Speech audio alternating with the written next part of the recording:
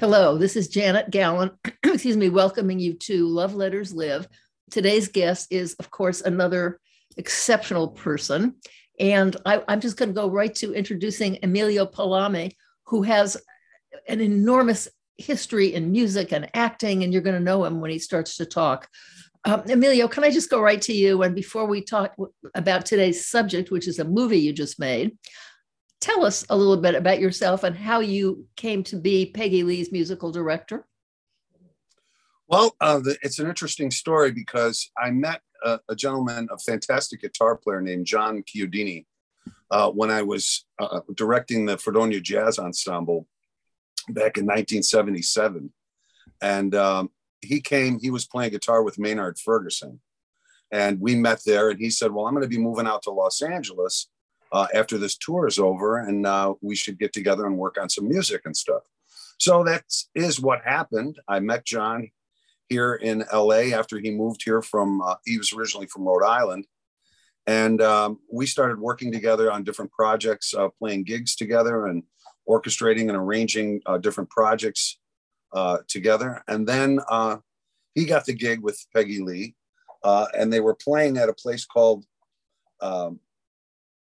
the small theater in Westwood called the Westwood Playhouse. And it was a very beautiful, small, intimate theater, which Peggy Lee loved because she loved being close to the audience. It was only 450 seats. So what ended up happening is her regular pianist from New York, Mike Renzi, had to go back to New York to do some work. So she needed to get a substitute.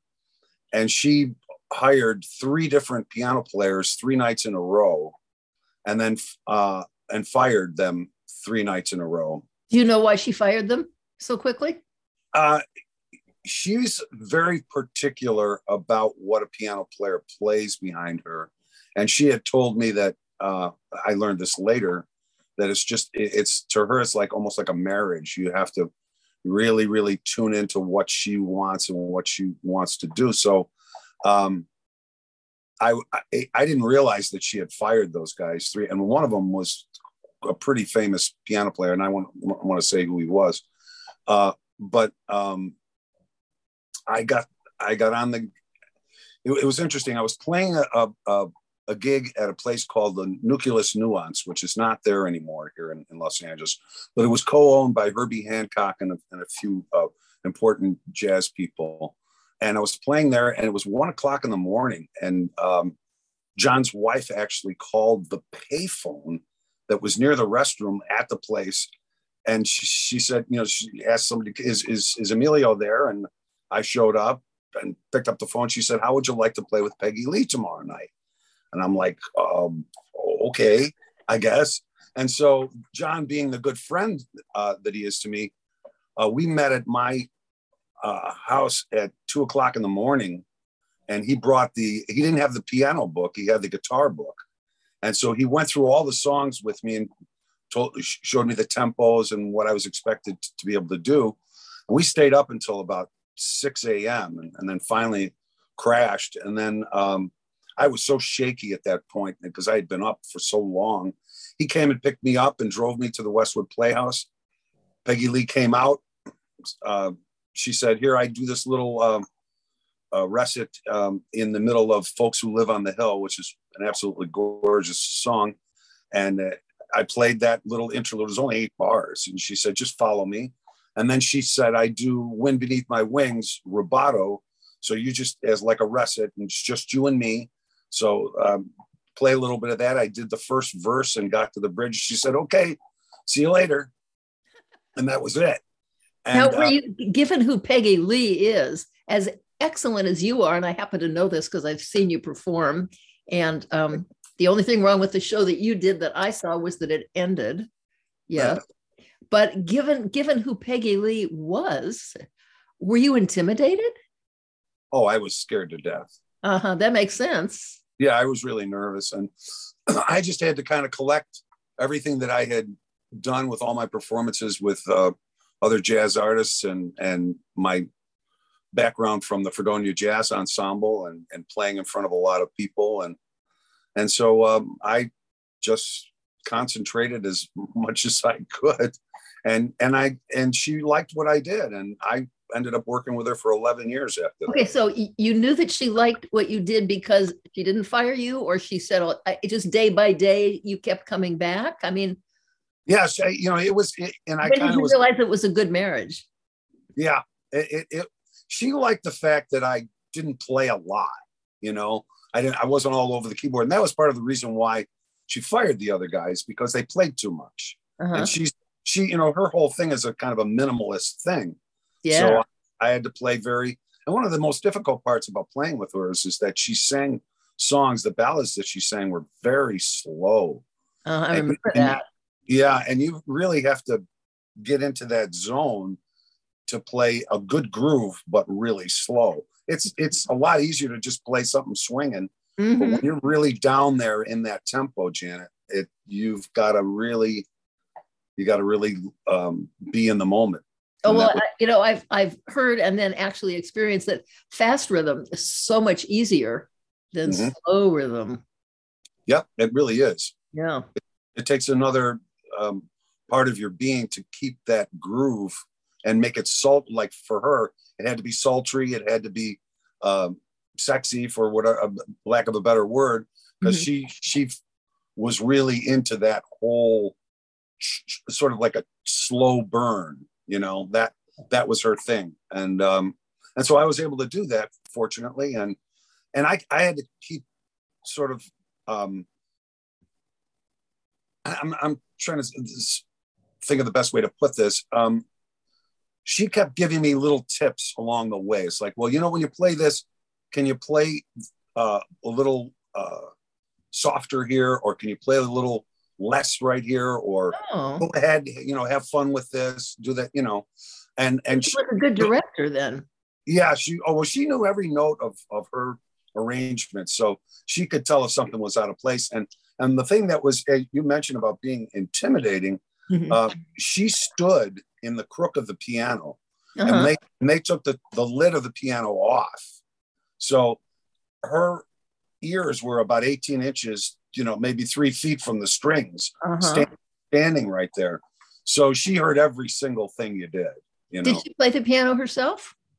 She does play a little bit. Yeah, I heard her play it because we used to rehearse in her living room in her mansion in Bel Air, and every once in a while she'd sit down and play stuff on the piano. It was she had a nice touch, Nice.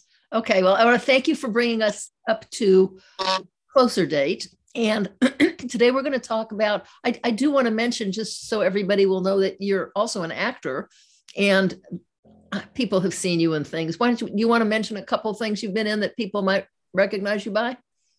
Well, the two biggest movies that I was in that ran for quite a long time on Netflix was a movie called Expelled. I remember that, yeah. Which is basically like an homage to Ferris Bueller's Day Off. And I played the principal of the school, and excuse me, and this young talented kid named Cameron Dallas, who was a big internet star at that time. He had 23 million followers between his Instagram, his Facebook, and he was at that time the platform of Vine was very popular, and those were like little 6-second, 8-second little funny bits, and so he kind of made his claim to fame through that. And the company that was producing the movie took advantage of that, and that's why the movie was so popular. And I gained a lot of notoriety and sort of went. I didn't have I should have started a Twitter account, because I probably would have gotten millions of followers dovetailing off of him. But so that movie, it's a very funny movie, and I play the ridiculous principal of the school. And then another movie, which is going to kind of lead us into the Knights of Swing. Thank you. Good. Yeah, it was a movie that I did called Prodigy, which is a very, very well written and conceived psychological thriller. It's not gory. It's not, real scary. It's just very intense. And the gentleman, the actor who played the psychotherapist in the movie, Richard Neal, and I ended up becoming really good friends. And I really respected his acting ability because he had a tremendous amount of dialogue to learn for that movie, because the scenes were very involved with just him and this young girl who had these telekinesis powers and that. And I play a really horrible, mean colonel, Colonel Birch in it, who represents the military part of the government that wants to keep this young girl under wraps because we think she's a threat to national security. So Richard and I got to be good friends. So when it came to the Knights of Swing, which we'll talk about more, we cast him in the lead role.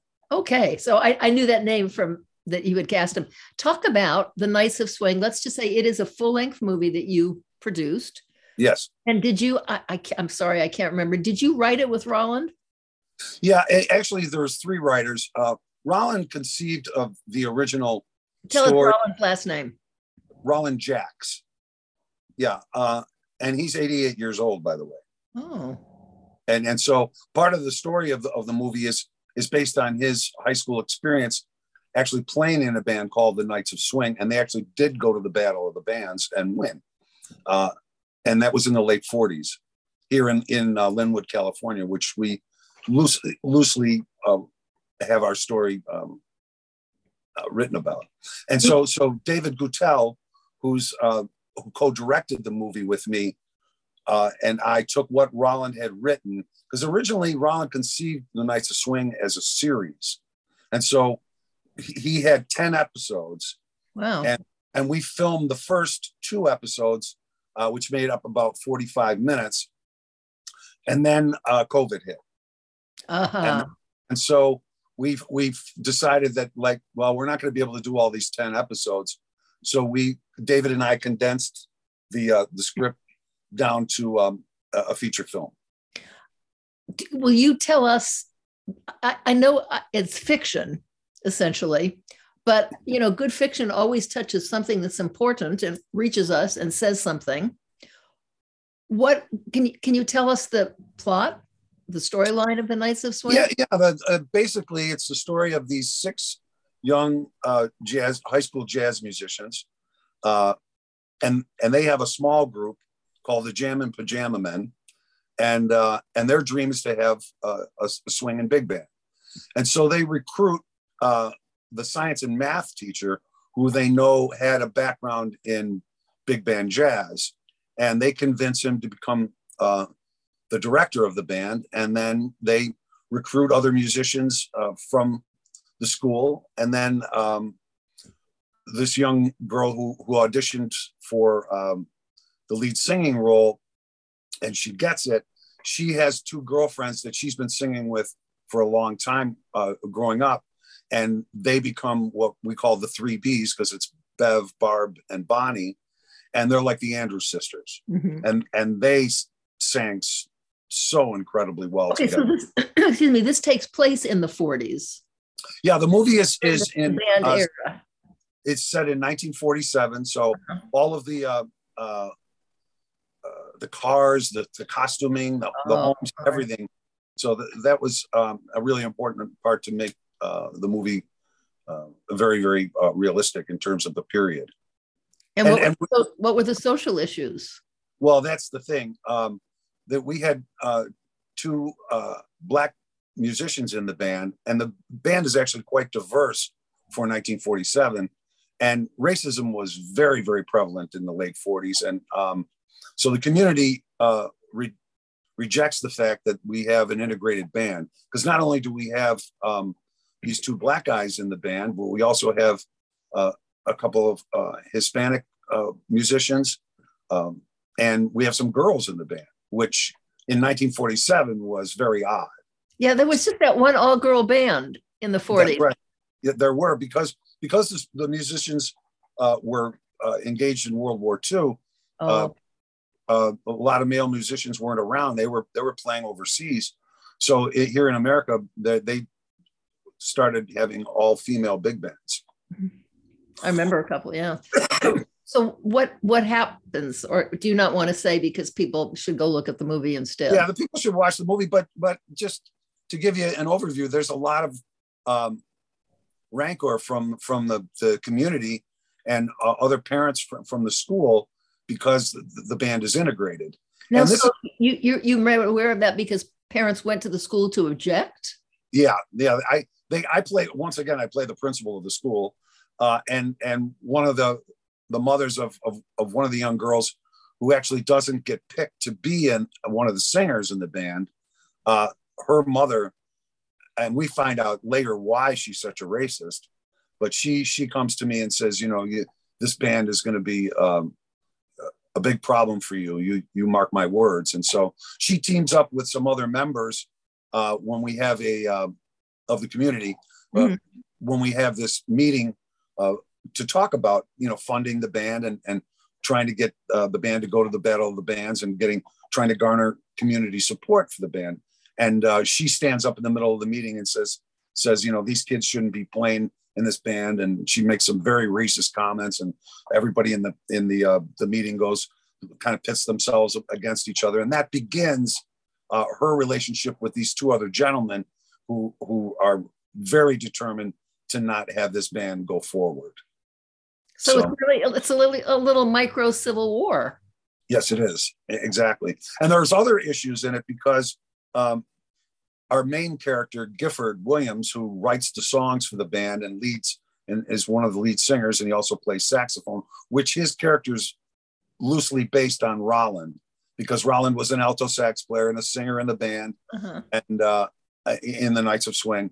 And our lead character, Gifford, his older brother, Wesley, has just come back from World War II, and he has a serious case of PTSD. And so he's not very nice to his younger brother. And he joins forces with the other people who are against the band because he's not necessarily a racist himself, but what he sees is that while he was overseas fighting this war, his younger brother's just fooling around, singing and playing in a band with a bunch of his buddies. And he thinks it's a big waste of time for him based on how he and his father think of what he's doing with his life in playing in this band. And he should be doing something much more serious. So well, I was going to say, you touched on something. Well, the whole thing is touching on so many things that are important today and always, but the business of he's not really a racist himself, but he gets to benefit from using other people's racism, it seems. Exactly. That's exactly what happens. That's good. It's very astute of you to put that together, because that is exactly what happens. It sounds like a huge theme, and one that we certainly see today about people who feel they're not racist, but they're benefiting. Right. Yeah. And that's what ends up happening. And it's really a heartwarming story because people change in this movie. People have a reckoning in this movie. People learn what unconditional love is between the two brothers, between Mrs. Barlutsky. Yeah. Mrs. Barlutsky, who's the antagonist, who's the woman who's causing all the trouble, and what a reckoning she has for the mistakes that she's made, and there's also a relationship between Wesley, the older brother, and a young girl, and he ends up insulting her because she had polio when she was a young girl, and so she walks with a limp, and he accidentally, because she accuses him of stealing the band's music. There's a great deal of subplots in this movie. See that. Yeah. There's all these through lines of story that interweave and all really come to the climax of the movie, which in the end they go to the Battle of the Bands, and I'm not going to tell you what happens. Okay, yes, don't. But there's something about. I mean, I'm smiling because I'm gathering there is essentially a happy ending. And well, I would say so. Yes, this is a very feel-good movie. Well, okay, feel-good movie is good. My granddaughter once said to me, she was 5, and we were watching something, and it had a terrible ending, and she was very upset. And she said, and I think she speaks for a lot of us, and she said, I don't mind trouble in the beginning. I don't mind trouble in the beginning. And no, I like a happy beginning. I don't mind trouble in the middle, but I want a happy ending. Mm-hmm. And there is something about we learn something from, as you say, a feel-good movie. We learn something about seeing resolutions, and we learn something about seeing people change. Yeah, and that's so much of what this movie is about. Okay. It's about healing. It's about forgiveness. It's about unconditional love. And the interesting thing is how the music brings all of that together. And that's the catalyst. And if there's one point where Mr. Miller says, you know, there's something about this band. It's not just the music. It's not the band. It's almost like it's a refuge for these kids. It's almost like their home, and they feel at home in the music, and the racism goes away for them. The problems that they're having with the post-war issues go away, and they just enjoy being together and celebrating the joy of this great swing music, big band music. You know, I would agree. It seems to me that there is no glue like music to bring people together and to change people and to get rid of differences. I think that's why people have been so violently objecting to certain kinds of music, you know, like rock and roll and heavy metal. When the music comes on and it's too powerful, I think the establishment can't trust it can't trust that things will continue as they are.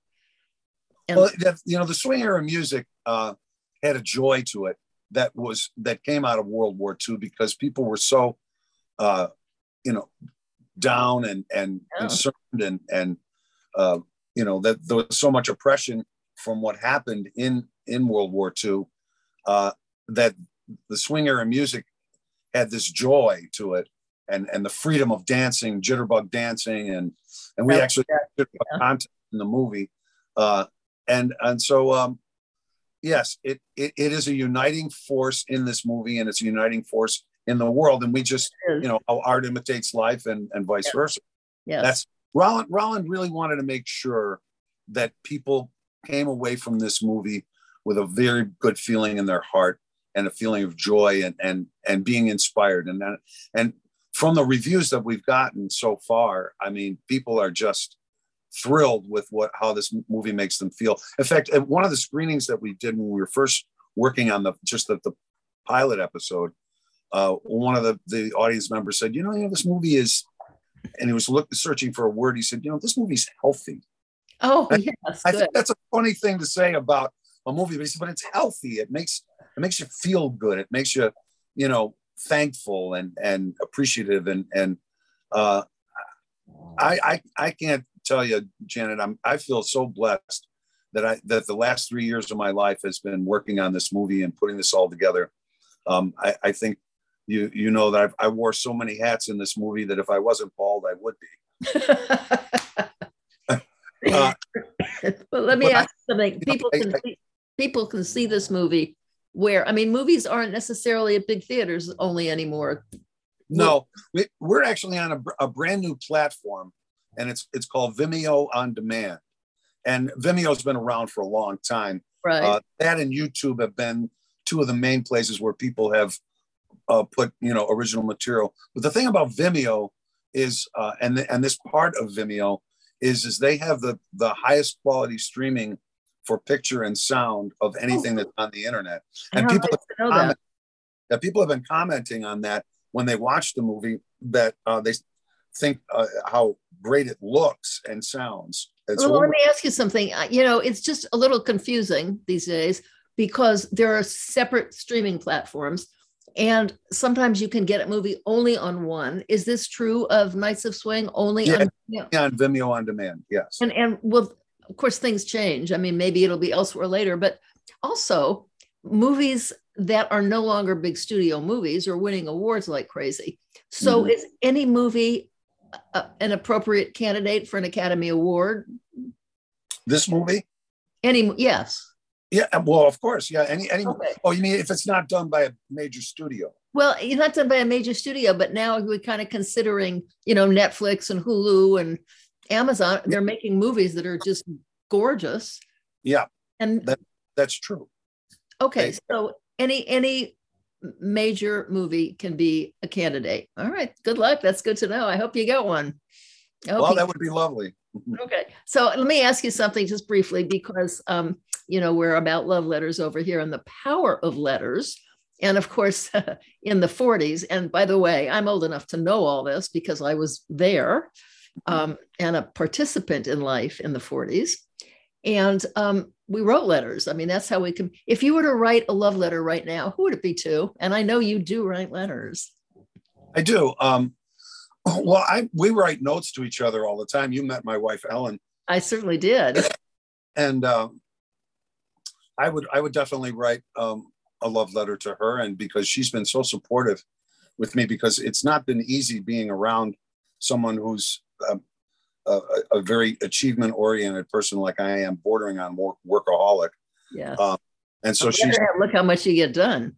Yeah, and she's really supportive, and it also her personality, because she's an artist herself, a very, very fine artist. In fact, she drew this, which is the cover of my CD, and I don't know if you can see that. Oh, don't I have that? Yeah, you do. I do. And so you can see the intricacy right. of what she did. That's just thousands and thousands of dots and dashes. It's called stippling. And so because she has that artistic temperament and she doesn't mind spending time by herself. Nice. So when I work out of my home, I have a recording. This is my recording studio here at our house. And so we're always in the same environment and being here in our home. But she has her own studio where she does her artwork or works on our business. And we're together on and off throughout the day. And so when COVID hit, it was nothing different for us. That's right. I realize that. Yeah. Right. We've been in this house together, we've been together for almost 40 years. Oh. And so, I'd write a love letter to her. You're both so lucky because you each have just an exceptional person. Yes. Okay. So I want to thank you for doing this with me. And I want to just say again that we can all see this exceptional movie on Vimeo. Vimeo on demand. Well, all you do is put it in the little search box and it will take you you can just sign up and join. That's right. It's an easy thing to do. Yes. Okay. All right. Thank you, dear, for doing this. I wish you luck. This movie is so good and it touches on so many things that we need to hear and learn about over and over and over again in the 40s and the 50s and the 80s and the 90s. And maybe someday the lessons will be finished and we'll be just a wonderful, wonderful society. I love that. Yes, me too. That sounds like a prayer to me. That's great. Oh, yeah, I guess it is. And I'm going to ask you to come back, speaking of prayer, because there's something else you're doing that I want to talk to you about. But meanwhile, Pardon? For sure. Oh, yes. Good. Okay. I'm glad about that. I love talking to you and I'm so glad we're friends and that we ever met in the first place. And I'll tell you goodbye. We can thank David Zimmerman for that. I do. Yes. Actually, I'm having lunch with him and his mama Friday. Yes. Okay. Excellent. So until next time, this is Janet Gallen saying goodbye. And next time will be something else terrific. Thank you, dear. Thank you. Bye-bye.